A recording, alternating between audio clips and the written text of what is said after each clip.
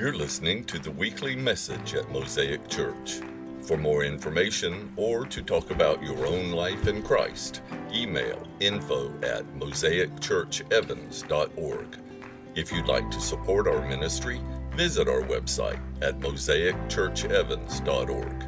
Thanks for listening. And now, this week's message.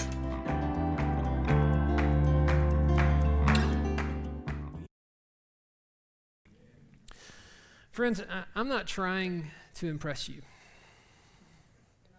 I'm not trying to impress you. But I grew up in church. I know, it's a big deal. Meaning that every Sunday morning I was in church. Consistent church going in the Bible Belt left me with a particular vision of what it meant to be a Christian. Right or wrong, here was my understanding of the Christian life. To be a Christian, I first needed to say the sinner's prayer. So at 7 years old, check, got that done. Then I was to go to church, and what was most important was believing the right things.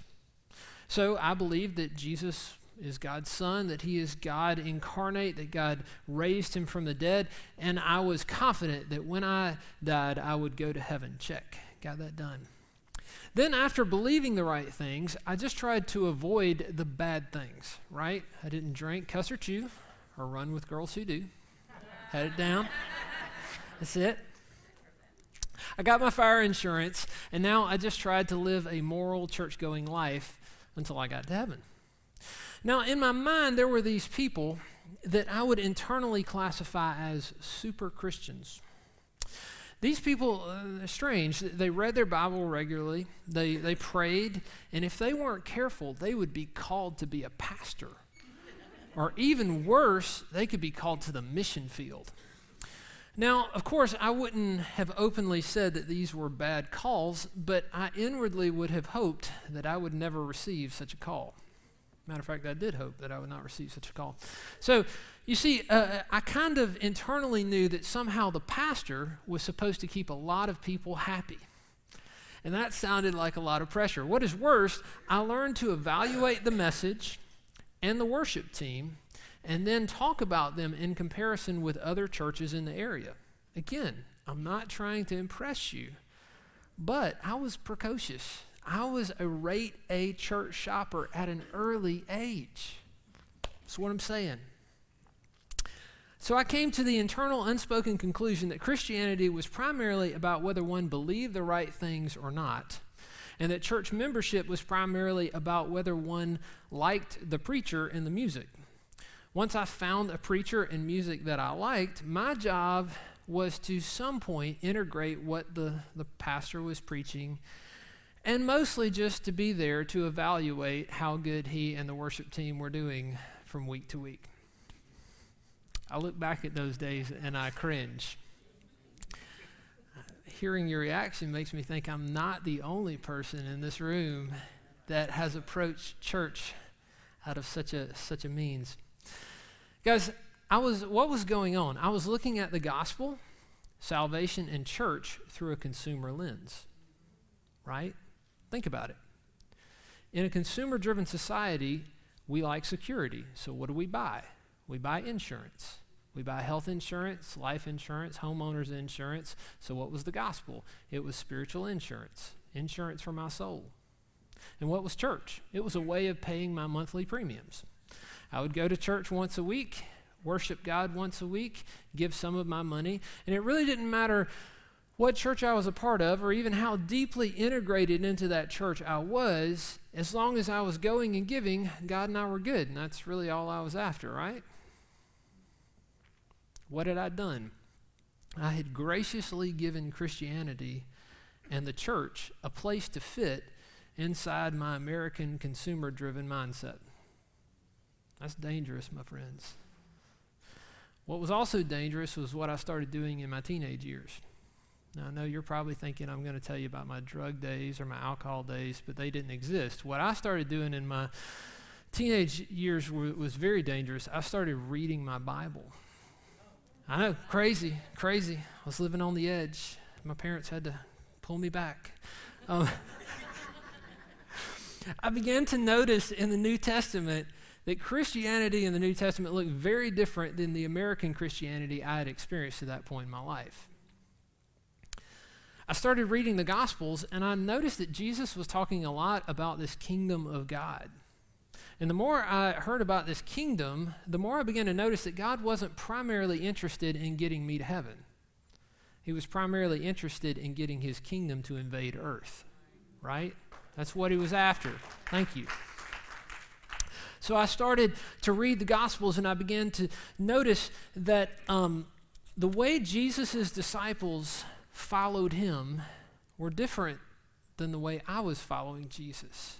See, friends, the gospel is that Jesus is king, and our lives and the lives of those around us and the life of our world comes into greater peace, joy, and original purpose the more it aligns with the kingship of Jesus. That's the gospel. So I began to notice that the disciples, the way they followed Jesus and the way I followed Jesus were very different. I noticed that I was coming to church to hear and evaluate the message and the music, while Jesus' disciples were being sent out to heal the sick, drive out demons, and cleanse the leper, and proclaim that the kingdom of God had come. Right? It was a very different way of discipleship.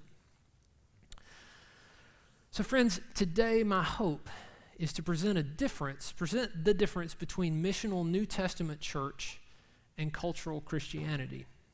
Cultural Christianity being what St. Paul called a form of godliness or religion without the power. Okay? So to begin, to be a missional New Testament community is to live sent by actively seeking God's invitation into countercultural community and into the work of relational healing so that our world may experience the kingdom of God, kingdom transformation. Friends, that's kind of the thesis statement. I encourage you, if you're taking notes, write that down.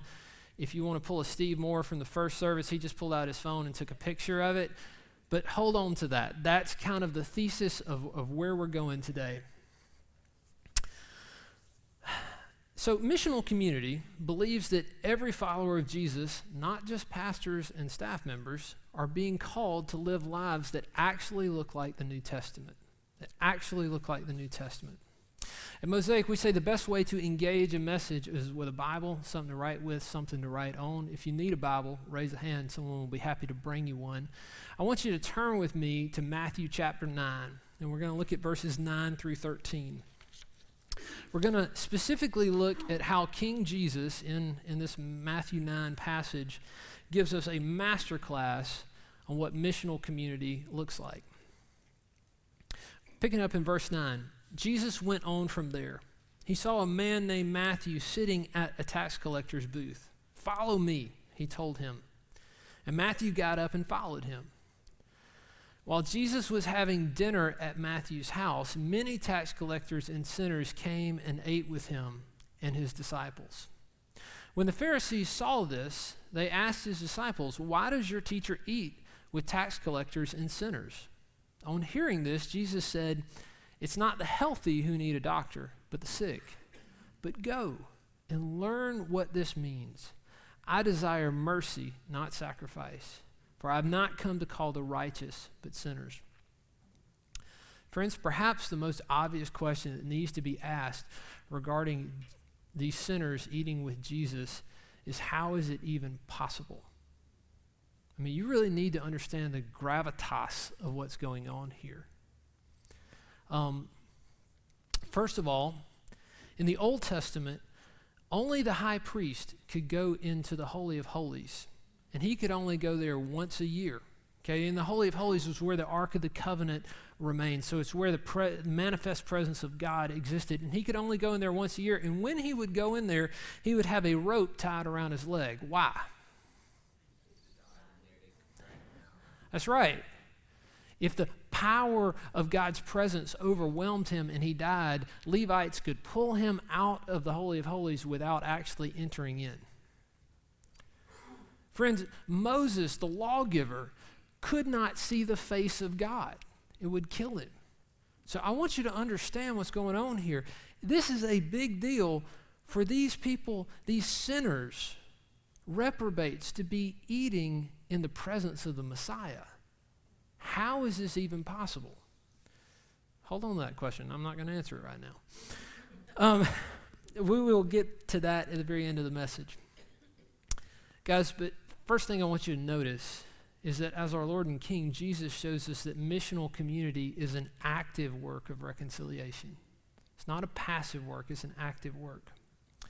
In a way of holiness that would make religious people shudder, Jesus is pursuing friendships with unholy people.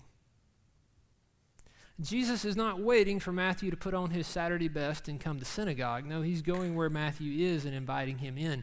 He is actively seeking out people that didn't naturally fit into his social circles. And in some ways, that's really what ministry is most of the time. Now let's put a little perspective on this. Matthew is a tax collector, and tax collectors were hated by their fellow Jews. Why? Jesus said they were thieves. What's that? Okay, taxes went to Rome. Okay, so there's a few things here. First of all, who likes paying taxes? Nobody. But here's how tax collecting would work.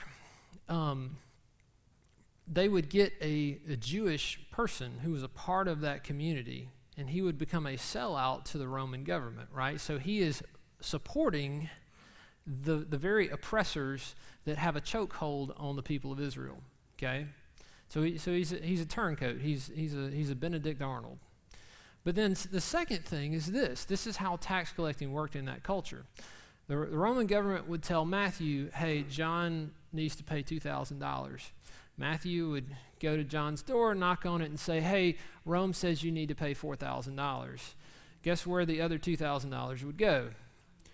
In Matthew's pocket. And guess what John could do? Absolutely nothing, right? And to make matters worse, Matthew actually has another name. Does anybody know what Matthew's other name was? Is Levi. Okay? That's really significant because it means there's a pretty decent chance he was from the tribe of Levi. What was the tribe of Levi? What was distinctive about the tribe of Levi?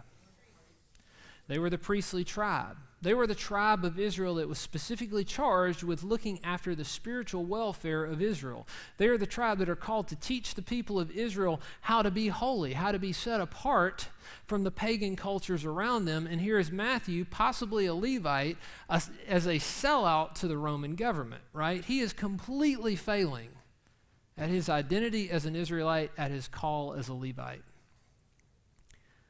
And don't think Jesus wasn't immune, or that Jesus was just somehow immune to this because he was Jesus. Jesus wasn't as human, right? He probably knew people who probably had friends and family who had been cheated by Matthew, and yet he still seeks him out. Friends, missional community recognizes that the sinfulness of the human condition is deeper than we naturally think. It's deeper than we naturally think. It recognizes that the brokenness of the human condition is deeper than we think, and while it doesn't condone sinfulness, it does make an allowance for people to be on a journey, right? On a journey towards wholeness. So missional church calls us to look beyond our own prejudices, beyond Democrat or Republican, beyond past experiences, to see people as people who are truly broken, but also truly sought after by the love of God. This means that missional New Testament community is often a messy and misunderstood form of countercultural community. I'm serious. If you take it seriously, people will question why you do what you do, why you hang out with who you hang out with. Notice in verse 10 that while Jesus was having dinner at Matthew's house, many tax collectors and sinners came and ate with him and his disciples. What was Jesus' reward for hanging out with one reprobate sinner? A lot more reprobate sinners, right? And friends, this is a big deal because in Jewish culture, particularly in this time, to have dinner with someone was a sign of friendship. It was a sign of extending friendship. And this brings us to a major theme shift between the Old Testament and the New Testament. In the Old Testament, the Jews were given many dietary laws. What was the real point behind the dietary laws? Anybody know? This is why the Pharisees were so astonished by Jesus eating with the sinners. They haven't picked up on the theme shift yet. The reason why there were so many dietary laws in the Old Testament was God wanted to prevent the people of Israel from having dinner and making friendships with the pagan cultures around them. Why? Because he didn't want them picking up their sinful behaviors and pagan rituals. He was trying to put distance between them. So what is Jesus revealing? Jesus is revealing that, well, let me ask this question before we get to what Jesus is revealing. What happened to Jesus when he was baptized? The Holy Spirit descended on him. What did Jesus do at Pentecost? He poured out his Holy Spirit. What's the point? A Holy Spirit empowered church can now hang out with sinners, can now hang out with people of pagan cultures and actually be the people of influence rather than being influenced by sin around us, right? Greater is he who is in me than he who is in the world. So first recognize that being filled with the Holy Spirit is absolutely essential to the missional call to seek out countercultural community, relational healing, and kingdom transformation. Otherwise, the influence of those around you will be greater than the influence, or your influence on them. But you may be saying, well, Christopher, I became a Christian a long time ago, and yet I'm still not seeing things in my life that really looks like New Testament Christianity. What am I missing? That's a great question. I'd say, first of all, get in a circle and then seek to know people outside that circle. Get in a circle and then seek to get to know people outside the circle. Notice in verses 11 and 12, it's Jesus and his disciples, presumably his 12, that are eating with the tax collectors and sinners. Friends, pay attention to this. This is a big deal. Jesus had created a countercultural social circle of disciples into which he could invite the tax collectors and sinners into, right?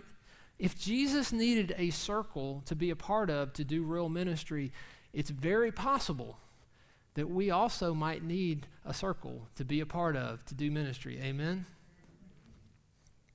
At Mosaic, we like circles, right? We do. Why? Because we believe that community is essential, and it's in those circles of community that we receive healing. Call it a shameless plug, and it is, but I'm also just dealing with the text as it is. Jesus essentially takes his life group to the tax collectors and sinners and allows the tax collectors and sinners not just to get to know him, but to get to know his disciples. That's how ministry works. So I want you to begin to think of your life group or ministries such as Kid City, Epic, the Mosaic Center as a missional unit, right? Almost like as a military unit. I want you to think of your circles as small countercultures that become a safe place to invite those outside of your circle so that they can begin to experience the renewal of God. So we get in circles, and then we seek to get to know people outside of that circle. And it's often in these relationships that the kingdom of God begins to break in. Friends, here at Mosaic, we've been blessed to get to do some fun stuff. Amen? As Julia told you, the pantry does some really cool things. We get to feed the hungry. Because of the people in the GED program, folks with educational needs get raised up. Exceptional circles are ministering regularly to kids and adults with developmental delays. And the Holy Spirit, frankly, does some really cool things around here. It's not uncommon for someone to get a prophetic word for someone else. Inner healing ministry, healing of emotional trauma and memories is actually, I won't say common, but it's a pretty common practice, I guess, is the best way of saying it here. I would also say deliverance ministry. God does a lot of deliverance ministry here. And it's really pretty amazing to see some of the things that Jesus does in our midst. But if I'm honest, it almost never happens outside of the context of real relationship. It always happens in a relationship. I've seen more people freed from demons than I ever expected to see in ministry. I'm just being honest as I can be. But 99% of the time, those deliverances have come out of the context of me really getting to know people. People that I never would have gotten to know if it weren't for Jesus seeking them out through me. If it weren't for me developing a relationship with them, just motivated by the reconciling love of God. Friends, don't hear what I'm not saying. I'm not saying develop friendships so that you can see God do cool things. That's just using people, right? What I'm saying is pursue friendships with people around you for the sake of loving your neighbor as yourself, because that's the second greatest commandment. And then God, who loves your neighbor a lot more than you do, will do some pretty amazing things through you out of sheer love for that person. That's how ministry works. That's really what the pantry team was telling you all about. It's a tired cliche, but love really is the answer. And let me say this. I think this is the place where a lot of us who long to see supernatural ministry have kind of missed it. It flows from love. It's not a substitute for love. Seeing people get freed up flows from love. It's not a substitute for love. Seeing people get healed flows from love. It's not a substitute for love. And let me say this, friends. It's a right thing to want to see the sick get healed, to want to see those with demons get delivered, to want to see the captives get set free. That's a right and holy thing. Why? Because it's just New Testament Christianity. Desire it. But desire it as an expression of the love of God at work in and through you. And let me say this, guys. When we love our neighbor as ourselves, we actually get close enough to know what hurts them. We actually get close enough to know what their wounds are. The real wounds, the wounds that are behind the presenting issues. It's typically only then that we can see what Jesus actually wants to do in their lives. And this is where the difficulty is. Because to be close enough to know what really hurts people often means you're close enough to be hurt by them. Think about that. To be close enough to know what hurts someone also means that you're kind of vulnerable. You're open to being hurt by them. Consequently, what we often want in ministry is we want the miracle without the mess. But that's just not how Jesus works. The truth is, missional church doesn't simply call us to healing ministry. Missional community calls us to simultaneously seek our own healing and in the process be a part of how God is wanting to heal those around us, right? It's both and, it's not either or. And we become what Henry Nouwen called wounded healers. And perhaps this is what we fear at the deepest levels. Perhaps this is why missional church, hear me on this, this is why missional church is very attractive on paper and very hard in practice. Notice in verse 12, Jesus said, it's not the healthy who need a doctor, but the sick. Any of us who have had surgery understand that it's a pretty vulnerable thing to put your body in the hands of a surgeon, right? Because the same doctor that God's going to use to heal you is going to hurt you first, right? Notice in verse 13 and 14, 13 it says, but go and learn what this means. I desire mercy, not sacrifice. For I have not come to call the righteous, but sinners. Friends, he's quoting Hosea 6, chapter 6, verse 6. I think to really understand what he's saying, you kind of need to pay attention to what verses 4 and 5 of that same passage say. In verse 4, it says, your love is like the morning mist. It's like early dew that disappears. What is he saying? Your love for me. God is speaking to the Jews, and he's saying, your love for me is not grounded. It's not rooted. It vanishes in the heat of the day. And then he says this, therefore I cut you in pieces with my prophets. I killed you with the words of my mouth. Then my judgments go forth like the sun, for I desire mercy, not sacrifice, and the acknowledgement of God rather than burnt offerings. You know what the mercy of God is? The mercy of God is him loving you enough to cut you with his words. It's cutting us to pieces so that as the master surgeon, he can open up those old wounds that have gotten infected, and he can begin to clean it out and let us really heal. And here's the scary thing. Often God accesses the deeper places in us through the messy relationships around us, right? Often how he gets into the woundedness is by the people around us. Friends, in my own life, I grew up with a rageaholic who was bitterly critical and emotionally abusive. Now, for the record, this was no one in my immediate family. But the relationship had a profound impact on me. And guess what? When I get into relationships with people with anger issues, a lot of that brokenness comes to the surface, right? My dishonesty in the form of people-pleasing shows up. My fear in the form of perfectionism rises to the top. I grew up the middle child who worked hard to fix family issues and keep the peace. So guess what? When people come to me with their issues, I feel an innate responsibility to do what? Fix it, right? I try to be Jesus rather than simply lead them to Jesus. Guys, what is God doing? He's using the messy people around me to cut into the wounds that have gotten infected over the years so that he can bring healing. He's not content for me to be a people pleaser for the rest of my life. He's not content for me to live out of fear in the form of perfectionism for the rest of my life. He's not content for me to be codependent. He wants me to mature into everything that it means to be a follower of Jesus. To close, I want to get back to the question of how is it possible that sinners and tax collectors could eat with Jesus? How could they simply eat in the presence of the Messiah?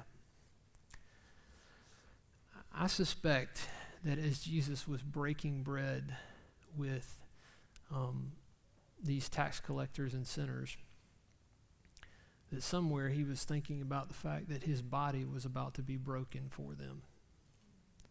Why? Because, friends, the cross is the justice and holiness of God coming into perfect marriage with the absolute love of God. The cross is God taking on the penalty of our sinfulness so at the same time he could invite us into his presence. That's what's going on here. And so, friends, as we reflect on Jesus' very vulnerable work of loving on the cross, the Spirit will call us and frankly empower us to take up our own cross and vulnerably love those in front of us. Missional community is just a reflection of the incarnation, life, death, resurrection, and ascension of Jesus. It means as Jesus left heaven and entered our world, we leave our comfort zones. We allow ourselves to get close enough to people to love them, which means we allow ourselves to get close enough to be hurt by them and so identify with the cross. But even in pain like Jesus, we look for the resurrecting power of God, not only in our own lives, but in the lives of those around us. The cross and the resurrection is the key to all ministry. Friends, I want deeply for your lives to experience more and more a Christianity that is missional, that is New Testament, in form, power, joy, and fruit. That's what I want for you.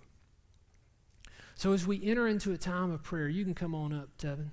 As we enter into a time of prayer, I want you to consider where you are and what God's next step for you is.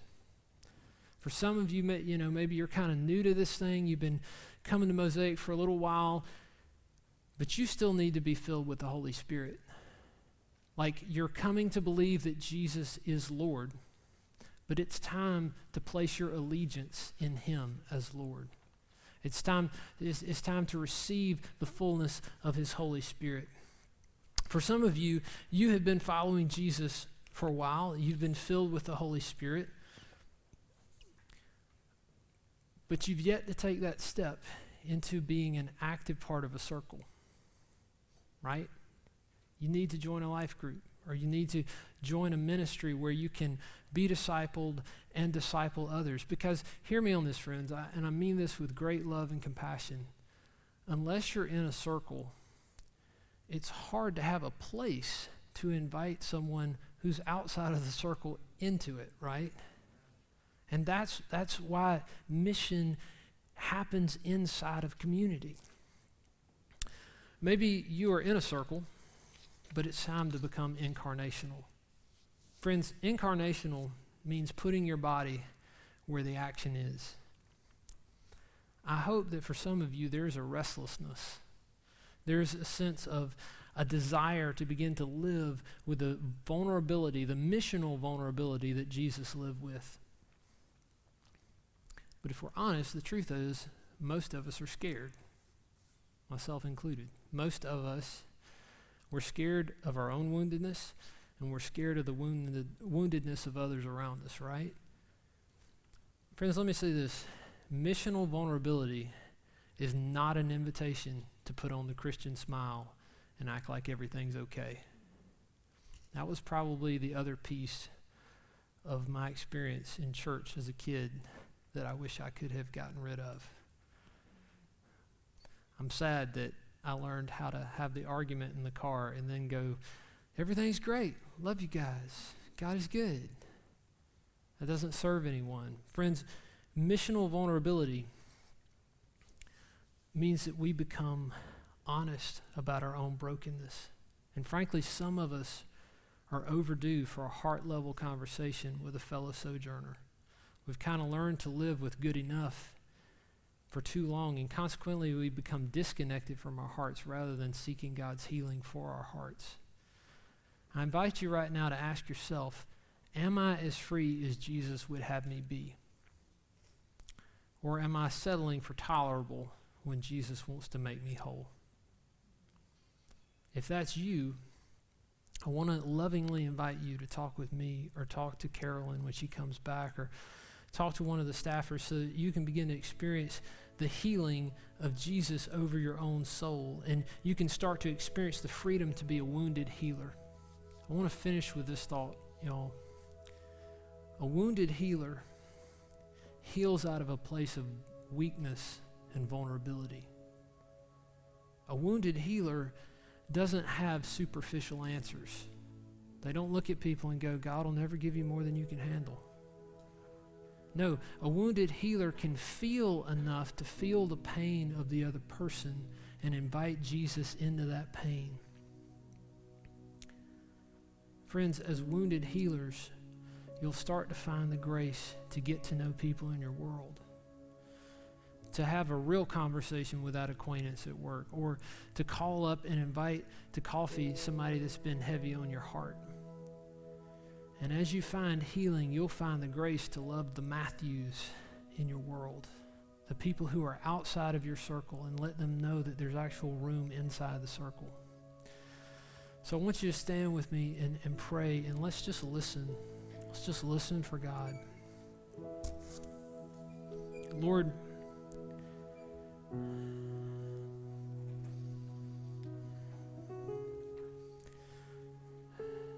Lord Jesus,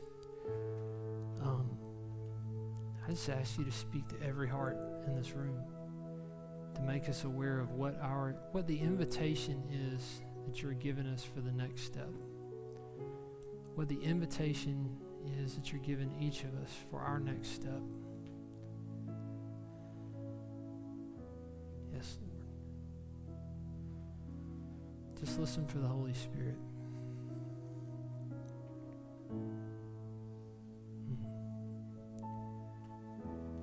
Yes, Lord. God, I pray that you would give us courage and boldness to step into the next step. Lord, to put us on the path of being wounded healers, people that seek you for our healing and yet also seek to be a part of your healing for the world. Lord, I ask for that. And I pray that your Holy Spirit would just anoint us for that. Yeah. And God, I pray that for the culture of this church, that this would be a church that welcomes the sinners and the tax collectors of our day because we recognize our own brokenness. Yeah. And recognize that you are Lord, that you are God, that you are the one who can heal, you are the one who can deliver. I just pray for that, Lord. We love you and we thank you, Jesus. Amen. Thanks for taking the time to listen to our message. If you live in the area and are looking for a church home, we'd love to see you. Visit us or check out our website at mosaicchurchevans.org for more information. May God bless your day.